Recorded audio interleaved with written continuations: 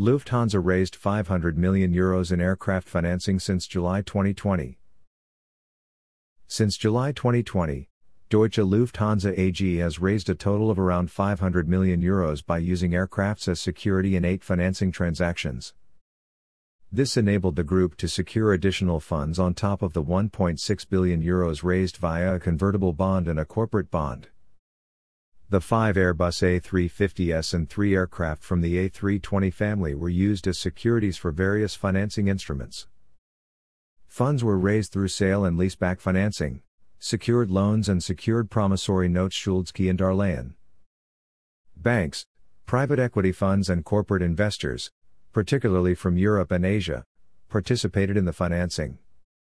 Lufthansa was also able to agree upon attractive terms compared with the most recently issued bonds. We have taken another successful step in refinancing existing liabilities which are maturing in 2021.